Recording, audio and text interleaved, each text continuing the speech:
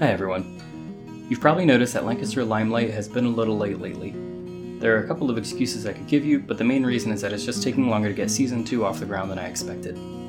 So while that's in the works, I figured I'd make a mini-sode about something we gents have never talked about before. Why did we make this podcast in the first place? We constantly heard mainstream media and social media doing the same thing, celebrating people who did weird stuff for the sake of having their 15 seconds of fame. The people who were shown had always done something different that most people hadn't seen before. The premise to the attention was novelty, and sometimes they had a deeper point, but most of the time, it didn't have anything at all. So that got us thinking. Who are all the people who don't get sought out by mainstream media? Who are the people who don't spend their time trying to get the most likes and replies and clicks from their social media heroine of choice? More importantly, how many of them live in Lancaster?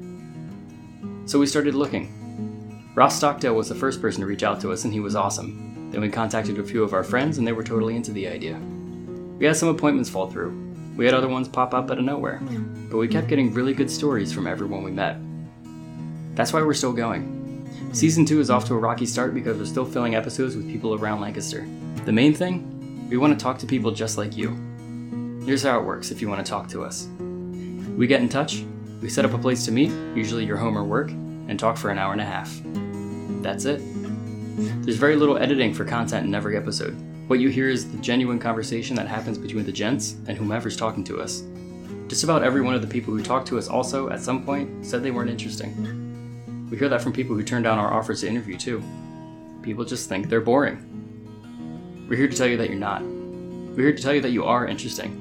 In fact, it's literally our job on Lancaster Limelight to bring out whatever makes you interesting in the interview. And if we can't do that, we're not doing our job well. So what's in the interview itself?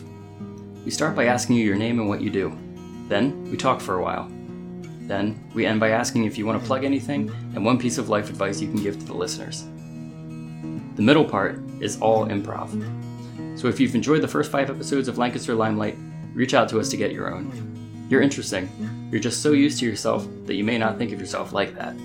But to us, you're awesome. You can get in touch with us at gentsoflancaster@gmail.com. We read everything we get, and we respond to everything we read. We'd love to hear from you.